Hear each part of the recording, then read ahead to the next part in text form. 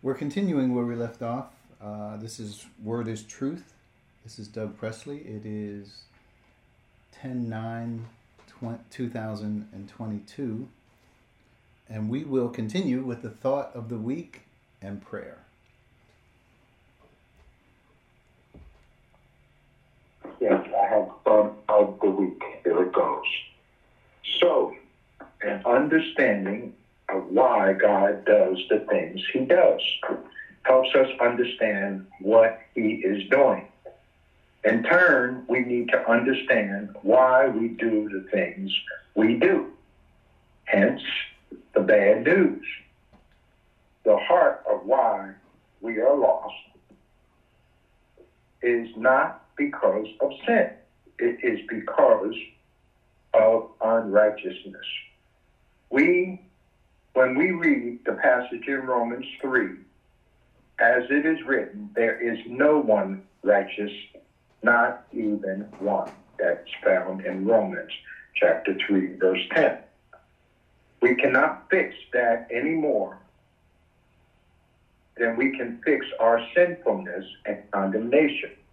Our unrighteousness is a problem for sure. However, when it comes to the atonement, we learn that God is not counting people's sins against them. Found in 2 Corinthians chapter 5, verse 19. Our sins were never counted against us as far as God is concerned.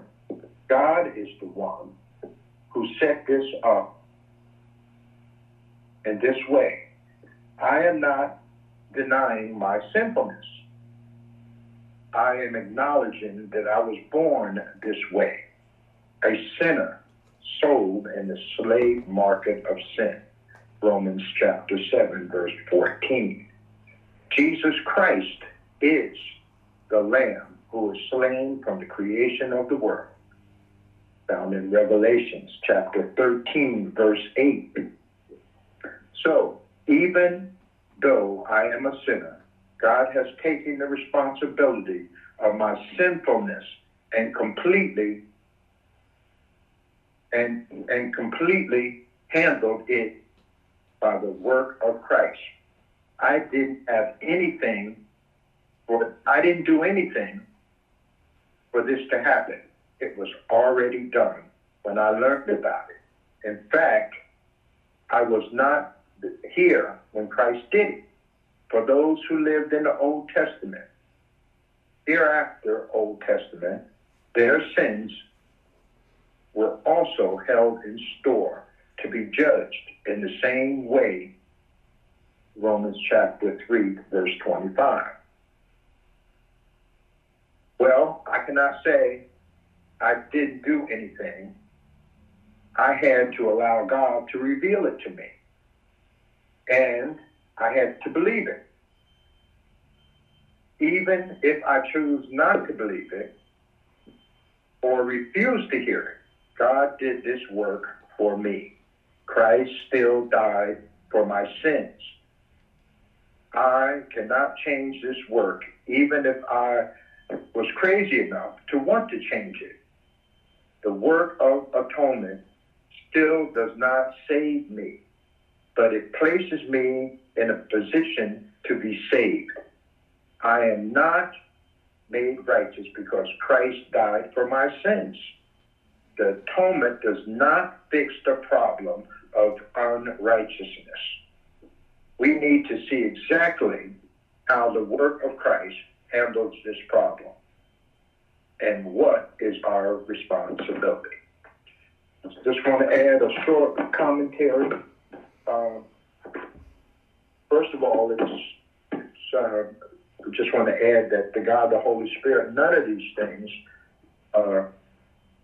could be made known to the believer if it weren't for God, the Holy Spirit. So God, the Holy Spirit, is the communicator of this information.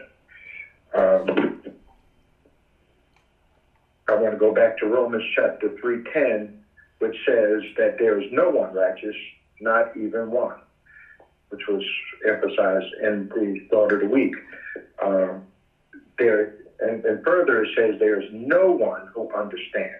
There is no one who seeks God. So that tells me there's nothing that I can bring to the table as far as God is concerned, because in Adam, all died. God doesn't accept anything that Fred or I bring to the table. It's only through this work that Christ performed in my behalf that I can seek salvation. So at this time, I'm going to turn over the service to Dave, who's going to offer prayer for us. Amen. Thanks, Fred. Do anyone have any special prayer requests? Yes.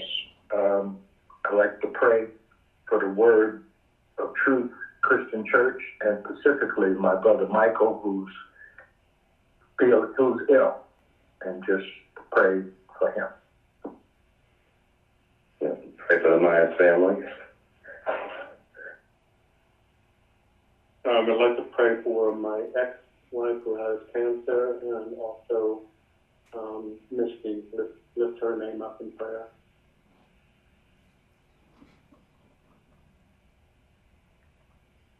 Okay. Everyone please bow your heads. We take the Lord of grace. Father, we're giving you these special prayer requests that are given to me, Paul, the Myers family, Word is Truth Christian Church, and we like to pray for Word is Truth Christian Church also, Father. We pray for, Father, for those who are needy, Father, those who are still grieving, Father. We also pray for those who are sick among us, Father. We pray, Father, that we allow the Holy Spirit to teach us your word, Father, so we can go with grace in the knowledge of the Lord and Savior Jesus Christ. Father, we ask you, Lord, to give a special prayer as to all those, even Brittany Groff, who's also in the Russian prison, Father, and they usually have the on a political issue, Father. We pray for her release as soon as she fit, Father.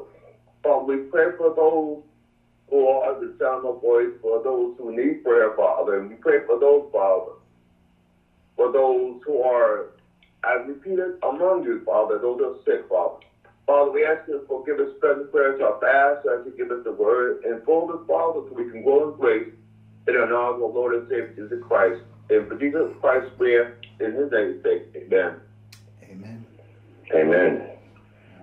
Thank you, Dave. Thank you, Fred. We appreciate that. We're going to get right into where we left off last week. It is in your notes. You should have notes. The verse in question is John 17, verse 26. We did take a swing at this last week, and we're at it again this week.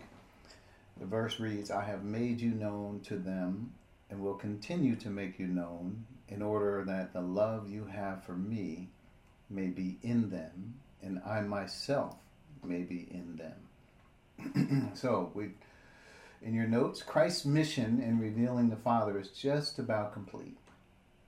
Obviously, he will not be finished until the entire church will one day be together, quote, "and so we will be with the Lord forever." That's 1 Thessalonians 4:17. Until then, the church is a work in progress.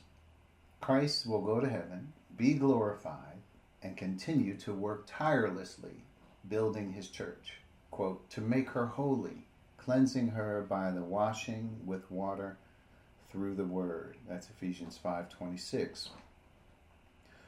What we are becoming is out of this world and is, quote, "of a new kind, unprecedented, novel, uncommon, unheard of," says Thayer. By now, we see the heart of our Lord. We see the love of the Father and his eternal purpose. We see the glory that will result in the Father's plan being accomplished in Christ and in the new creation. Our destiny is exciting as we allow our minds to be transformed into his image.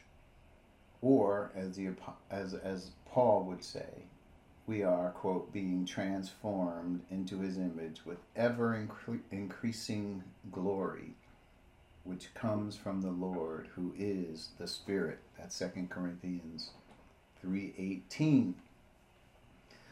So we dealt with some of the phrases, and I think we're going to jump right to where we left off, maybe a little review, but the thought is the last verse in John chapter 17. That's where we are. Christ says, I have made you known to them. And we already know who he's talking about in the context. He's talking to the disciples, but not only the disciples, but those who will believe in him through their message. Verse 20. He is made known, and we already talked about the fact. What did he make known to them? The name. The name. So we talked about the Greek word is onoma, and it literally means the name, a designation, the authority of a person, the character, identity. It could also have to do with title, right? And what name? The name that is known. It's not just that of a designation. It has to do with the identity and the authority of that person. And we should know it is the highest priority that God has. We could say that the Godhead has. So this name was given to Christ. This is point E. And what name is that? What is the name? The special name? Son. So when we talk about this word son, it refers to Roman-style adoption. As we discussed, Roman-style adoption is not just, we're childless. It would be nice to have a kid, nothing like that. It's talking about, as I said, the greatest transfer of wealth and power. And if we understand that, then we understand that Roman-style adoption has to do with the father putting everything in the hands of the son, right? Giving over everything to the son. The son now is ruling. Remember, all of this is because of the father's eternal purpose of what he's trying to accomplish, bringing many sons into glory. So the name represents the highest authority, dignity, majesty, and honor. And that's how we have to recognize that what is given. When we talk about son, if we say son now, it speaks of a lot. There's a lot of ways we could say it. It speaks of the new creation. Because Christ isn't just the Son of God. We could talk about him as the Son, and he paid for our sins, and he did all this work. However, when we talk about the word son in this age, then we know that Christ is the progenitor of a new creation. He is the federal head of a new creation. And a new creation is who we are in Christ. If any man is in Christ, says 2 Corinthians 5:17, he is a new creation. The new has come, the old has gone.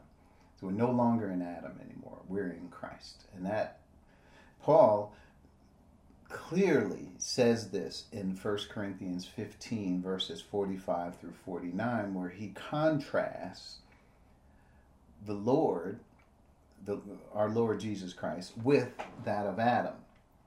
So what are we talking about? We're talking about Adam and Christ. Same thing in Romans chapter 5, where he says, and Adam, by the sin of one man, death, condemnation, the inheritance of the sin nature.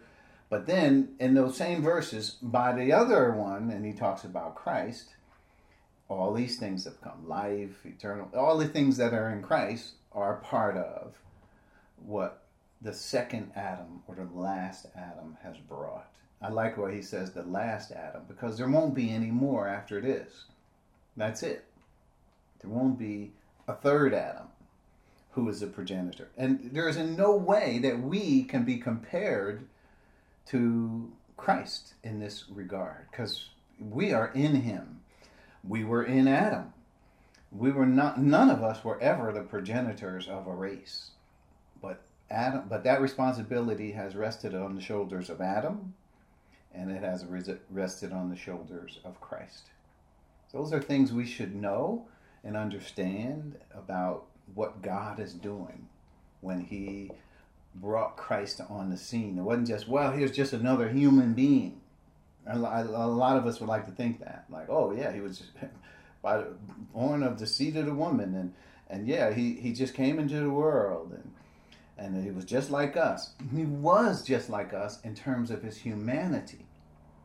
But he was not just like us in terms of who he was. And as I said, Paul captures this very well for us by contrasting the two Adams. The first Adam was this, of the dust of the earth. The last Adam was that, the man from heaven. Right? So I love the way there's so much wisdom in what he's saying there and how he presented that to us. And we continue with that thought, and because of the name. So the name Son represents everything of the new creation. It talks about the new creation, how Father invested everything in Christ, and why did he do that? So that he could bring many sons into glory. But it also speaks of the Father's eternal purpose. Like, what does the Father want? Well, it's not just what he wants, but how does he go about accomplishing what he wants? And he does that through the Son, through the title that he has given him as Son. At the name of Jesus, every knee should bow, every tongue should confess, and so forth. Well, what he is, and there's no person who has ever been like Jesus. Now, we can identify with him in his humanity, all right, but what about the fact that he is God? He's the eternal God. In fact, he is the creator of all things. Now, from where we sit right now, we can't identify with that person in all of who he is, but with the work of God on our behalf, identifying this new creation, this new person who has divine and human exploits, we can now identify with this person. Now we can. But I'm just speaking in general. When you think about who this person is, he's a unique person. So once I was writing, and I never really developed this much more, and I know I'm off the subject a little bit, so just bear with me. And the subject, the thought was, that I was writing about was about how we are new, right? And how God extended himself in creating us, right? We're created in the image of God, and then we unite at the baptism of the Spirit. We're united with the person of Christ, who is a unique person, right? Who has two natures and all that. So I said, it's interesting how we had to become something that we were not. And what are we? We were not what we are. We're the new creation. That didn't exist. Then I turned it around. I don't know if it was appropriate to do that. But I turned it around and I said, we're not only one new man, but when we're thinking about the Trinity, we got one new God. So as I wrote this paragraph, and after, I still have it as a paragraph. But when I wrote it and I finished it, I thought, the thought is that we have one new God. There's something about God that has changed, that is different. And we can see it, right? And this is what the Father's plan. But then I thought, as I finished writing it, and I went back after and reviewed it after years later, I thought how it would be attacked by theologians. How dare you? Of course, it would be taken out of context and all that, but they would focus in on the one new God. That was the title of the paragraph. And really, do we have a new God? Can I say that? And people not recoil and say, what do you mean, one new God?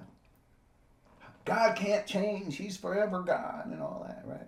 But maybe you'll have to read the paragraph. For those who are interested, I'll make it available. But anyway, that was the thought. There's something new going on. And I'm hoping that this change, however I articulated it, whether you think it is good or bad, doesn't matter. But my point is, I'm trying to bring something new to the table. So you don't just continue going on as usual. Like, I need to just shake you a little bit. That's why I said, well, one new guy. Well, that would shake people. That's controversial. I need you to not go on here as business as usual.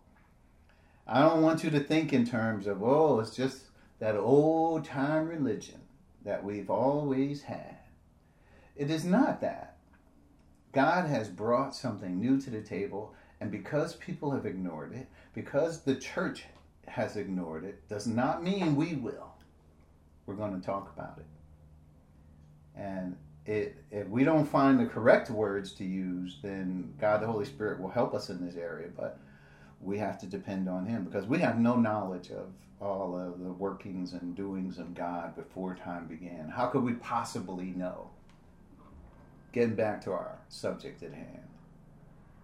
So, when Christ is talking about I have made them known, then I have made you known, and then that I may be in them, and that all of that kind of talk is going forward.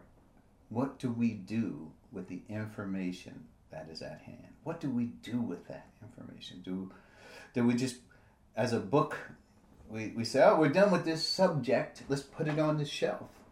And when we want to talk about that again, we'll take it off the shelf. I hope that is not how you want to proceed, because we're talking about something that is mind-altering, life-changing for us. And if you don't see it, well, we need to go back over the material again until you do see it, right? But it's not my objective to force feed you anything. I only want to give and talk about things where people are listening and want to know, right? There's relevance here. I'm not just talking in the air.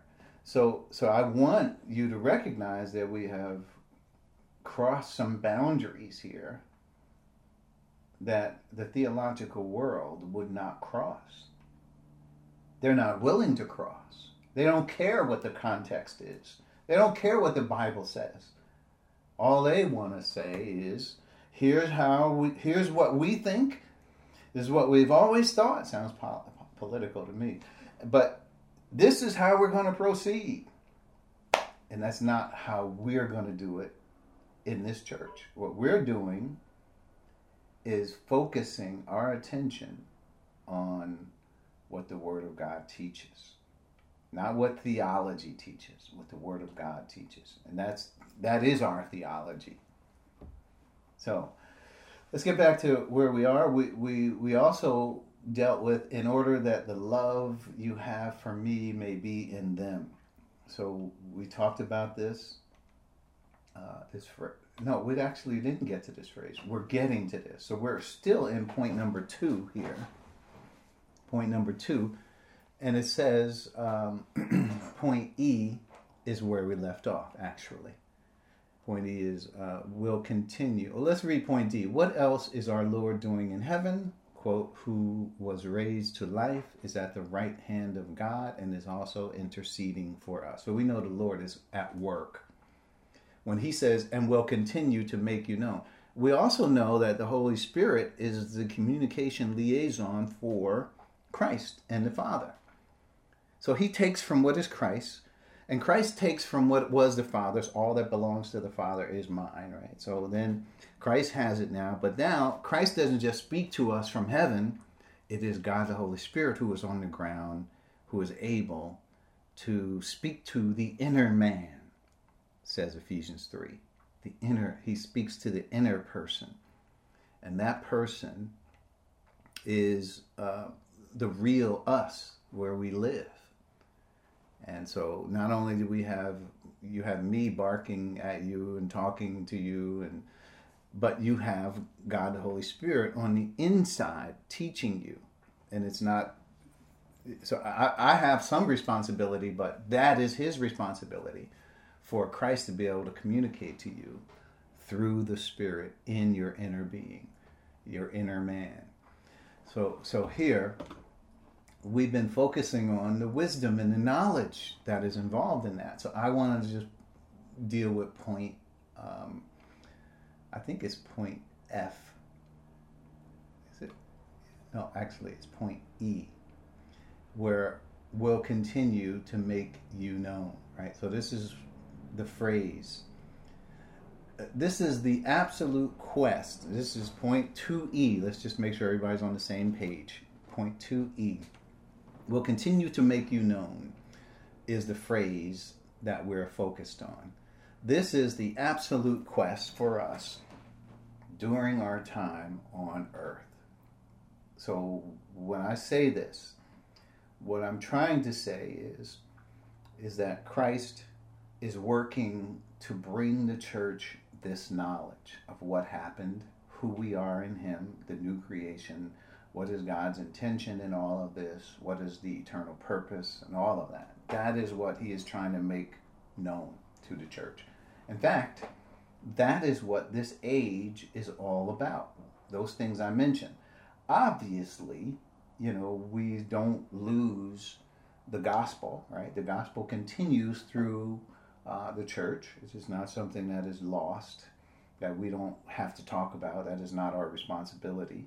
But God has given us that responsibility as well. So we have two fronts we're working on. That is bringing people to the saving knowledge of Christ, and then two, bringing them to all truth, or the deep truth that is available to us, as we just mentioned. So there's a few scriptures to talk about in this regard. First is Hebrews 11:6. I'm going to just flip over to that. And now we're going to move quickly, right? Not to the point where we're missing things, but to the point where we're covering the detail. So here it says in Hebrews 11:6, and without faith it is impossible to please God, because anyone who comes to him must believe that he exists and that he rewards those who earnestly seek him. This is a basic understanding of faith, right? Really basic, because if you look at what's surrounding this verse, he talks about what people have done by means of faith. By faith, we understand the universe was formed. By faith, Abel brought a better offering than Cain did. By faith, Enoch was taken from this life. And without faith, it is impossible to please God. And then, but then he continues. By faith, Noah, when he was warned about things not yet seen. By faith, Abraham, when called to go to a place that would later receive as an inheritance. By faith. So if you read this, faith is not salvation faith that he's talking about here. Salvation faith is one time. You believe in Christ and you are saved. Well, Abraham, what he points out about Enoch, what he points out about Abel, what he points out about Abraham and Noah, were all things that are not initial salvation. These are things regarding faithfulness. So when you think about faithfulness, and that is the subject of Hebrews 11. I think I already said this once. Maybe it's in our notes going forward, but Hebrews 11 is called the faith chapter. Really, it should be called the faithfulness chapter. That's really what it's about. Faithfulness. It's being consistent, right? So God depended on Abel. He depended on Enoch. He depended on Noah. He depended on Abraham, and so forth. And we could go on. There were lots more that he deals with. By faith, Sarah. By faith, there were other people who did things. Isaac, Jacob, Abraham. All that. He mentions all of this in the chapter. Even Samson is mentioned here.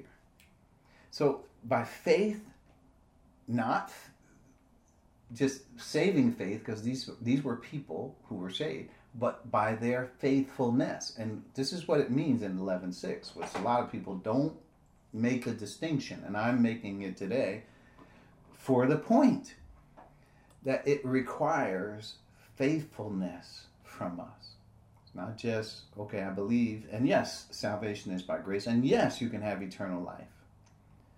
But to please God, right, then you need faithfulness. That's what Hebrews 11 is telling us. And in the things that we are doing, God's not asking you to build an ark or to present some sacrifice like Abel did in the face of, opposition, Cain. He's asking you to grow and to learn something that was never revealed before, that the world never saw, was not even angels knew about, but something that is unique, that he wants to tell through us in this age. What he made of us, who we are, as we said, the new creation, Christ, all that. What all that means is what we have as our truth and wisdom. So all of this is what is pertinent to us. So Hebrews 11:6, you might have to look at that in a different light now, because it really speaks to not just what God wanted for us, but our faithfulness. And also we have 2 Peter 3:18. Let's move on.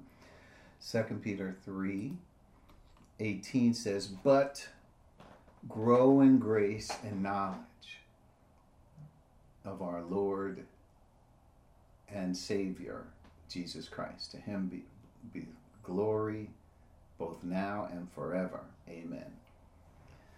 So there is, and this is, if you think about what he's saying here, he's talking about in the face of opposition. Look at verse 17. Therefore, dear friends, since you have been forewarned, be on your guard, so that you may not be carried away by the error of the lawless and fall from your secure position.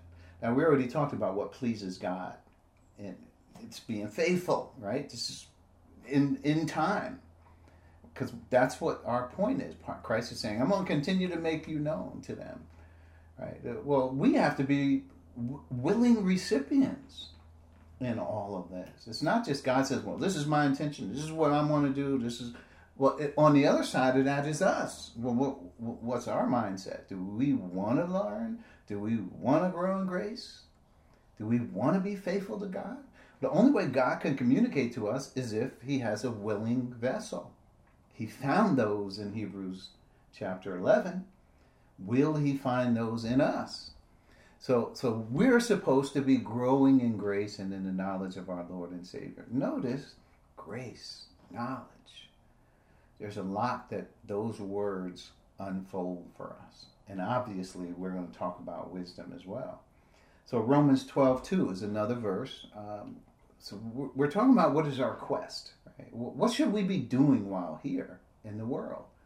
Right? The quest for us in our time, how do we spend it? What do we do? Do we try to find a nation to conquer because we think we're Israel? Do we try to develop an army of soldiers marching to Zion? Or what? What should be our quest in this life?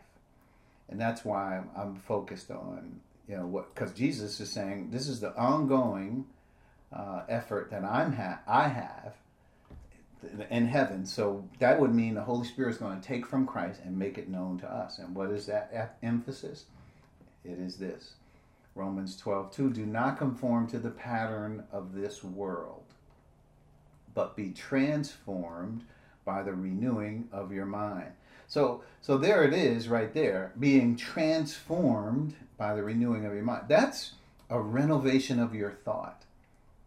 That's a metamorphosis of thinking, where you were thinking one thought, one point of view, one mindset, but now you're not anymore. God has given you new ways of thinking, new scale of values, new priorities of how to think about who you are in life, the world, right? Your world view. All of that now is different. Well, it doesn't happen overnight. to being conformed to the pattern of this world. Because we're already conformed when we're born. We know that. We're dead in our transgressions and sins in which we used to live when we follow the ways of this world, the ruler of the spirit in the air, who is now at work in those who are disobedient. All of us, Paul says, lived among them at one time. So we were conformed to this world. But now we ought to be transformed. And you know, a lot of times people don't look at the rest of this verse because it tells you what being transformed will do for us. Let's look at it. Then you will be able to test and approve what God's will is. Wow, isn't that what every Christian wants to do? Not every Christian, but we would hope every Christian would have this in their heart. I want to do God's will. That's all I want to do. It's God's will. You would think that that would be important for us. Well, how do you get to that? Well, you need to have some transformation, which would stop you from being conformed to this world. That's the only way it's going to happen. If you just try to do it on your own, that's just psychological living. But if you allow God to do it, He's going to renovate your thought. Thought is the very seat or motivation for all of the things that we do. It's our thinking. So then you will be able to test and approve what God's will is. Yeah, we need to know what God's will is. We need to understand that for ourselves. And then it even tells you what it is, His good, pleasing, and perfect will. So notice, you can't be being transformed is not for unbelievers. Again, what should we be doing as believers? Here it is, that we can know what God's will is. We know that we're walking in the will of God for our lives when we have our minds transformed by the Holy Spirit, right? That's who transforms us. Really, we could say, not only does He inform us, because we don't even know what we don't know, He informs us, and then He gives us the power and the motivation to think according to what is different. I would venture to say we need also courage, because we're worried about what people think of us. A lot of times, we're worried that if people don't like us because of things we say, because of what God has told us, then we're worried more about us than we are about pleasing God.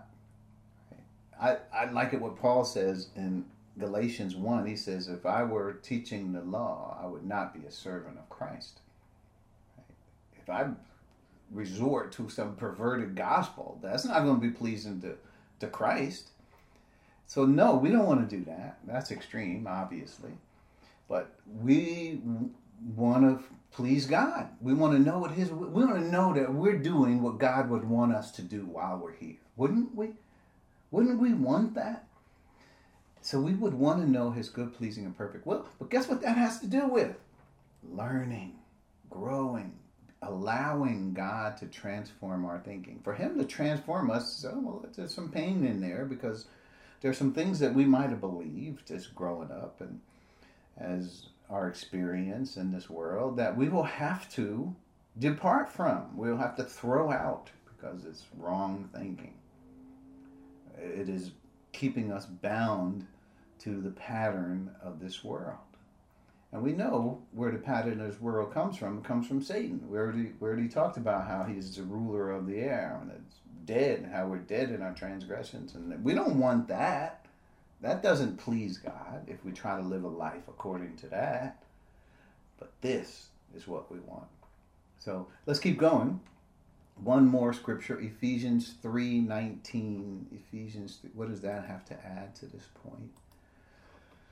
So it says, and to know this love that surpasses knowledge. Okay, so love here is a reference to the knowledge, right? That the height, the depth, the width, the length, right? This is what it means to be rooted and established in love, right? And this love is something that is related to knowledge. because it's not just the Father doing the things he did or having his eternal purpose. It is his love of it. His love of the eternal purpose, which is to bring many sons into glory, is the love that he is trying to get us to have for the Father's eternal purpose. The Father loves his eternal purpose. The Son loves it, and so does the Holy Spirit. And they will sacrifice almost anything to get the eternal purpose fulfilled. Do we love it? Do we care? Somebody would say, well, I got my own life and things I'm worried about. I'm important, and so I need to be focused on me too. Right? Well, how does your plan satisfy what I want? So that's a childish way of looking at it, I must say. What God is saying, as we grow up and understand his plan, we, not only do we agree with it, not only we adopt it, but we come to love it. Loving the Father's plan, loving what he's doing, allows us to be a willing participant. Not only willing, but a motivated participant to want to do the Father's will, to foster things that would be for the Father's plan in this world. And that's part of love. All of that is a part of love. And to know this love that understands the plan fully, that you may be filled to the measure of all the fullness of God, right? The fullness of God is the sum total of what God is in terms of this motivation. The sum total of it. And this is the purpose for all things anyway. So that, again, is a quest for wisdom and knowledge from us. Yeah. So point F, we're moving forward. Our objective is to keep growing in knowledge and wisdom, quote, until we all reach unity in the faith and in the knowledge of the Son of God and become mature, attaining to the whole measure of the fullness of Christ. So notice, it's a quest that we're on here. God doesn't, like I said, he didn't tell you just get up, go out, build an ark, and then compel people to come in because I'm going to destroy. He didn't have that objective. Or he didn't take it through Abraham, Isaac, and Jacob, I'm going to build the nation Israel. He didn't have that objective. He has his eternal purpose. Now, of course, a lot of Christians would think, well, all those things are way more important than what we're doing now. But you know why? Because they don't understand what we're doing now. They don't understand the Father's eternal purpose. So they would look to other things and attach priority to them. The priority is what we're doing right now on the ground. That's from everything that the scriptures are not only telling us, but screaming at us that this is what he wants us to do. So that's what it says in Ephesians 4:13. God gave apostles, prophets, evangelists, and pastor teachers. He gave those communication gifts for this purpose. If you want to know what pleases God, we already saw it, right? That we might be transformed into his image. Well, the image of Christ is where the Father has called us. He chose us in him before the foundation of the world. And now our objective is to reflect his purpose, his plan. Now, of course, once we get the lawnmower started as we pull and pull and pull, you know how you pull a lawnmower. Next thing you know, it's going. Well, that part of it is Christ operating in you. When it's really operating perfectly, it is not us doing it. It's Christ in us doing it. Right? Not only does the Holy Spirit take over, but he creates the image of Christ in you. Now he was the image of God. Now you are the image of Christ on the earth, walking around. That's what Paul says. I'm crucified. It's not about me. I figured it out. I'm not here for me anymore. I'm dead. And it's about Christ living in me. So let's keep going. We got more to deal with here. Let's see. So that was point F. So now we're moving on. He says, I have made you known to them and will continue to make you known, in order that, this is point number 3, in order that the love you have for me may be in them. Christ continuing to make the name known to us is for a reason. It is in order that. That's what this verse starts out with.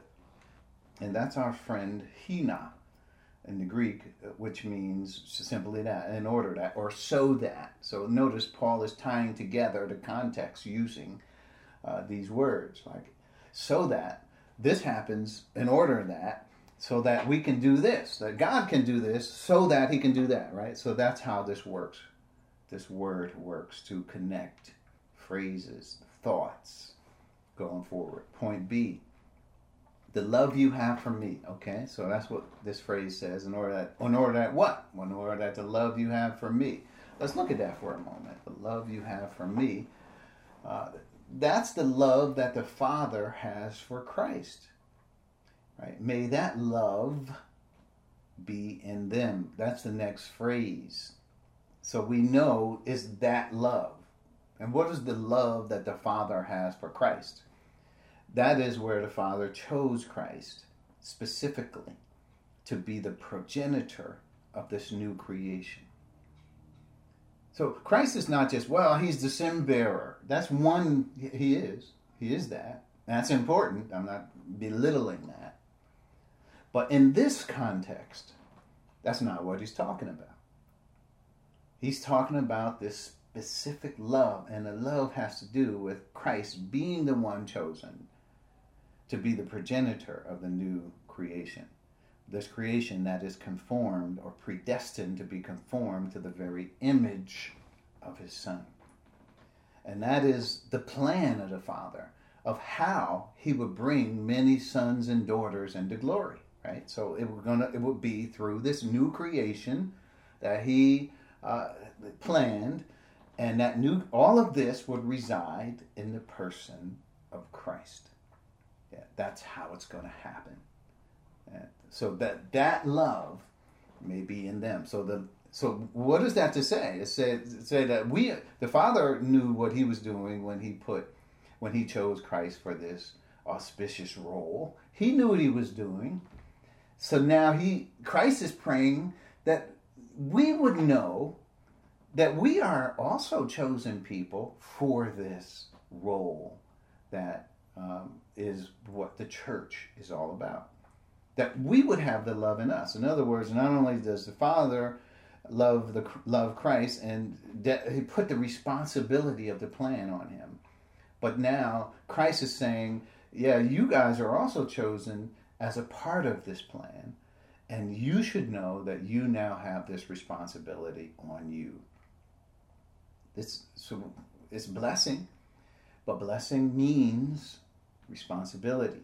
It's not just we just go kicking our heels up and saying, wow, we got it made. We're at the top of the food chain, or aren't we greater than angels, and aren't we this, or aren't we that? No, it's none of that. We have to take and understand the responsibility that we have and begin to prove faithful towards it. Right? That's what we should be thinking about in this regard. So, point C, the Father's special love is expressed in his choosing us and placing us in Christ before time began. Well, he did that. Ephesians 1, 3, and 4. I think we read it enough times so we could understand that thought. I'll read 3. Praise be to the God and Father of our Lord Jesus Christ, who has blessed us in the heavenly realms with every spiritual blessing in Christ. Wow, you would click your heels up. Well, but remember, blessing equals responsibility. Verse 4. For he chose us in him before the creation of the world to be holy and blameless in his sight. In love, he predestined us. In other words, this is the plan, right? This is what the Father purposed by choosing us in Christ, right? This is the love that he has for us. In love, he predestined us for adoption to sonship through Jesus Christ in accordance with his pleasure and will. So this is the love that he wants us to know, that passes knowledge, that we may be filled to the measure of all the fullness of God. This is the love that we're talking about, that he wants us, that Christ is praying, that the love you have for me may be in them. This is our prayer, the prayer, the priestly prayer that he's praying. We need that understanding, and more so, we need that love. So, that's point, and then we already read Romans 8:29 and 30, right? So we should be aware of the plan of God in this regard. Point D. The love refers to the Father choosing the Son. And we already said it's Roman-style adoption. And I already will remind you, which is the greatest transfer of wealth and power. Right? That's what it was about. That's what the adoption was. It was a ceremony so that the adoptee would now kneel before the adoptor and be granted all of this wealth and power. So when he stood up, he would now have all of the wealth and power of that nation, of that kingdom, or whatever it was. It's not just, well, it'd be nice to have a son, wouldn't it? Yeah, it would be nice to have a son. Let's do it. Let's go down to the agency and adopt one. Nothing like that at all. When we're talking about God, what he did in Christ, the sonship, now he tells us we're adopted. We are. And that is for this special role. We're a part of the new creation.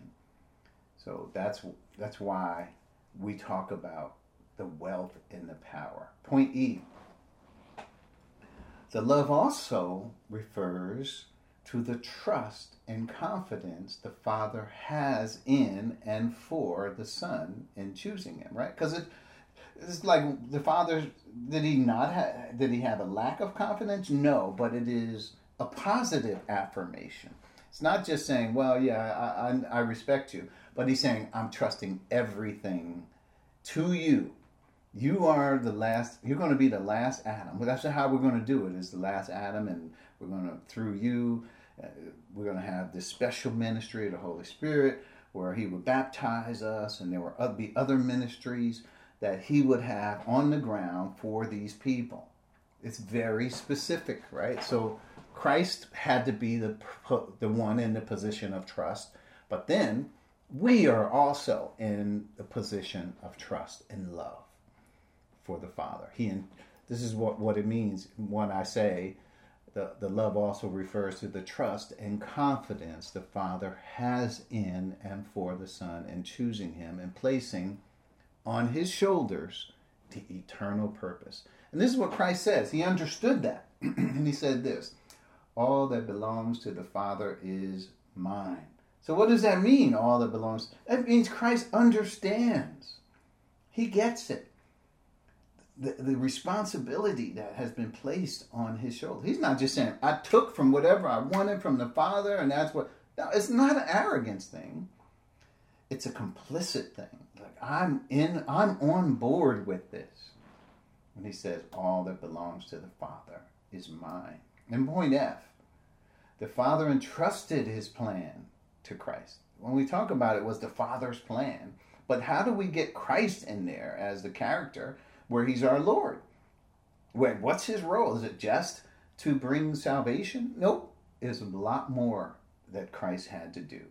And salvation is not the primary focus of God. Because remember, I always say it this way, God didn't have to let people be lost. He could have had people that he just said, okay, I'm just going to bring you in as fellowship, and I'm going to change it so you don't have a will that could defy my righteousness, that could violate my righteousness and justice. But he didn't do that. For him he wanted specific elements of his sons and daughters.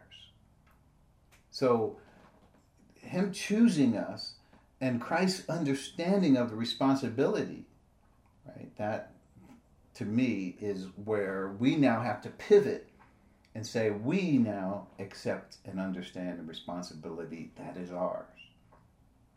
So that's John 16:15, right, where Christ says, all that belongs to the Father is mine. Point F. Let's keep going. The Father entrusted his plan to Christ, right?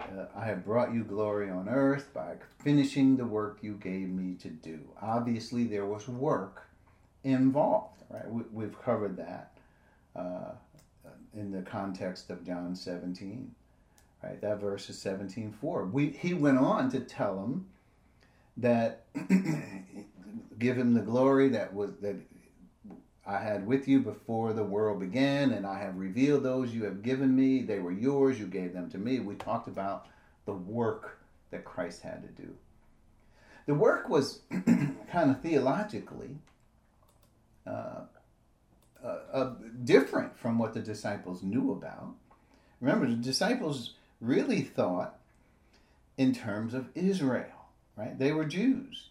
So Christ had to teach them things that were theologically mind-blowing, altering.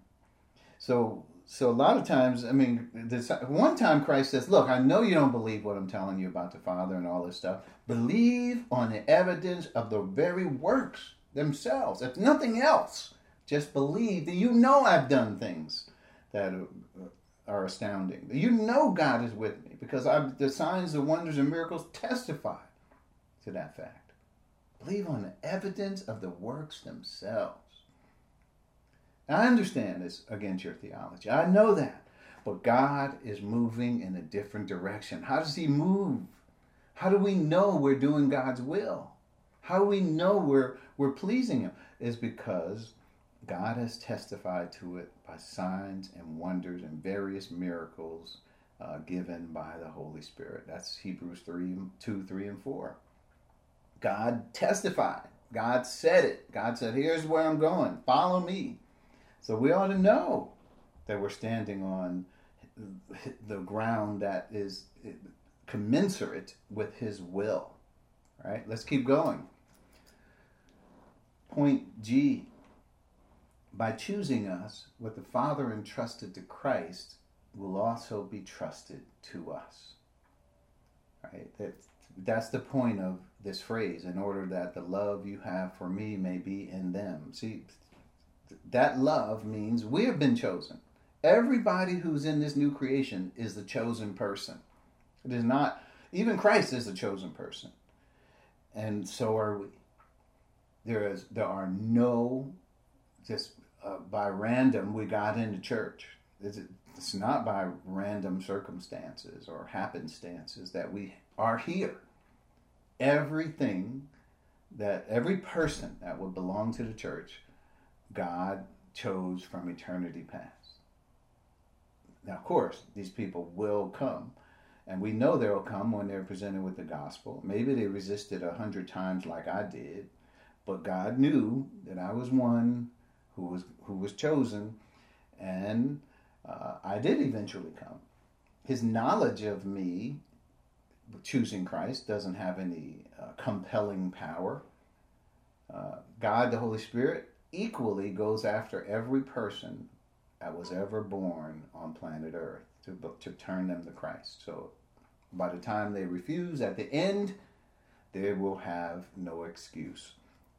Point G, let's keep going. We're going to finish these points, and then we're going to, I don't think we're going to have time to finish the rest. So we're going to keep going. And point G, by choosing us, what the Father entrusts to Christ will also be trusted to us. I think we covered that in John 17:10. Let's just read John 17:10. So it says, all I have is yours and all you have is mine. Again, that's Christ's acknowledgement. All Christ has is his life. All the Father has is his plan. And glory has come to me through them. So notice that's part of how we are not only the ultimate result of the Father's plan, but there it is, that there is no glory without us, right? So obviously we're in the place where that has to be accomplished, right? Christ has to finish the work. And the Father has to finish calling out those many sons into glory before there can be glory. And I call that achievement glory. Colossians 3:12 says, "Therefore, as God's chosen people, holy and dearly loved, clothe yourselves with compassion, kindness, humility, gentleness, and patience." So there it is, as God's chosen people, holy and dearly loved. Well, certainly Christ's prayer was realized as we read those words, right? So the love that you have for me may be in them. Well, there it is in Paul's writing in Colossians there, that we are his chosen people, holy and dearly loved, right? Point I. Our response to this trust, right? When I say this trust, I mean Ephesians 1:5, or when we talked about in love, he predestined us to be adopted as his sons, right? Right. That's love. The love you have for me may be in them. Our response to this trust is the same as our Lord's, correct? I should say it should be the same. It is the same if we want to please God, right? That's the objective. If once we find out all of this, right, we understand who we are, what the Father's plan was, how he chose us in him, how the love that he loved Christ with is the same love that he loves us with. Once all of this dawns on us and we understand, right, what should be our understanding, right, our response to this. And this is Christ's response, just to note, and being found in appearance as a man. So Christ is now saying, with his boots on the ground, what does he do? How does he respond? Now, he already knows all this. If you're reading in the previous and having equality with God, knowing that he has equality with God is not something that he holds on to. That's not important to him at this point as a man. What's important to him is fulfilling the Father's eternal purpose. And being found in appearance as a man. When he realized this, his boots were on the ground, he humbled himself by becoming obedient to death. So nothing could deter Christ from fulfilling the Father's purposes. And we're not only talking about the fact that he had to go to the cross, right? That was the end of his life on earth, where he was telling all the disciples, I'm not going to be here, I'm going to be leaving. And they were so upset about it. But it was also the end point for him to do the other work that he was called upon to do. Right? He had to call those disciples. He had to get them ready. He had to prepare them so that they wouldn't splinter and depart and internally just run away. He did it all. He got them. They were all together when he appeared to them in the upper room behind a locked door. He humbled himself by becoming obedient to death, even death on a cross. And I say, what does he tell us? If anyone should come after me, let him take up his cross and follow me. So the humbling part is not just, well, I'm a humble person. You know, I don't get involved in skirmishes. I'm easygoing. I don't. No, humbled here means that we are submissive to the Father's plan. That we want the Father's plan for our lives. We understand why we're here, have we been called, and we want to now focus our attention on fulfilling the Father's purposes for whatever life we have left. Now, Christ, when he figured it out, when he says, I'm here, I'm on the ground, whatever, to his dying day, he was focused on fulfilling the Father's plan. Same thing with us. When we finally figured it out, after many years usually, what do we have left? Whatever life we got left is where we want to become obedient to death, even death on the cross. Even if that's the way we got to go, we should be like him in this regard. So that's our response to our calling. What should be our response? It should be the same as our Lord's when he realized the purpose of the Father and his boots were on the ground. It should be the same. So we don't have enough time to continue this thought. What we will do is come back next week and we'll do our best to finish what this last phrase, and that I myself may be in them. We'll finish these last points, and then we'll strike into a review of John 17 as time permits. But hopefully you'll have some notes on the review, and that'll be our next quest, is to review what we have covered in John 17. Pretty comprehensive, I would say, and we want to take our time.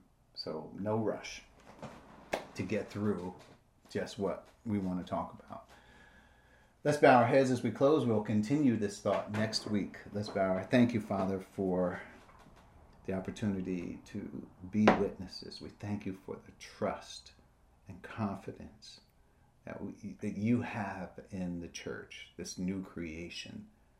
And we pray that as we open our minds to allow you to tell us who we are, not allow the world to tell us what they think about us, but that you tell us who we are, what our capabilities are, who we are in Christ, this new creation. As we learn this, Father, and our confidence swells and our assurance of who we are and what our purpose is in this world grows, we pray that we will have the courage to go out and to be exactly what you want us to be, without regard of how the world will react to us. And even if the world will crucify us, that we will step forward and present ourselves as lambs brought to the slaughter. And that this is the testimony that we have in this world as we live it and breathe. We pray all of this as we are thankful for all that you have done by calling us to this very special purpose. In love you called us. But we pray for Word is Truth, Christian Church, Word of Truth. Lord, we pray that this purpose will be carried not only by me, but others who have picked up the understanding and the importance and the priority. We pray that we will all be challenged by this, that we will grow in grace, that we will have transformed minds. We won't be conformed to the pattern of this world. And that even no matter what, Father, however long it took us to come to this knowledge of the truth, that you will be able to use us in this world. Whatever we have left, Father. And we're here to present ourselves as willing participants, fostering your eternal purpose. All of this we ask in Christ's name. Amen. Amen.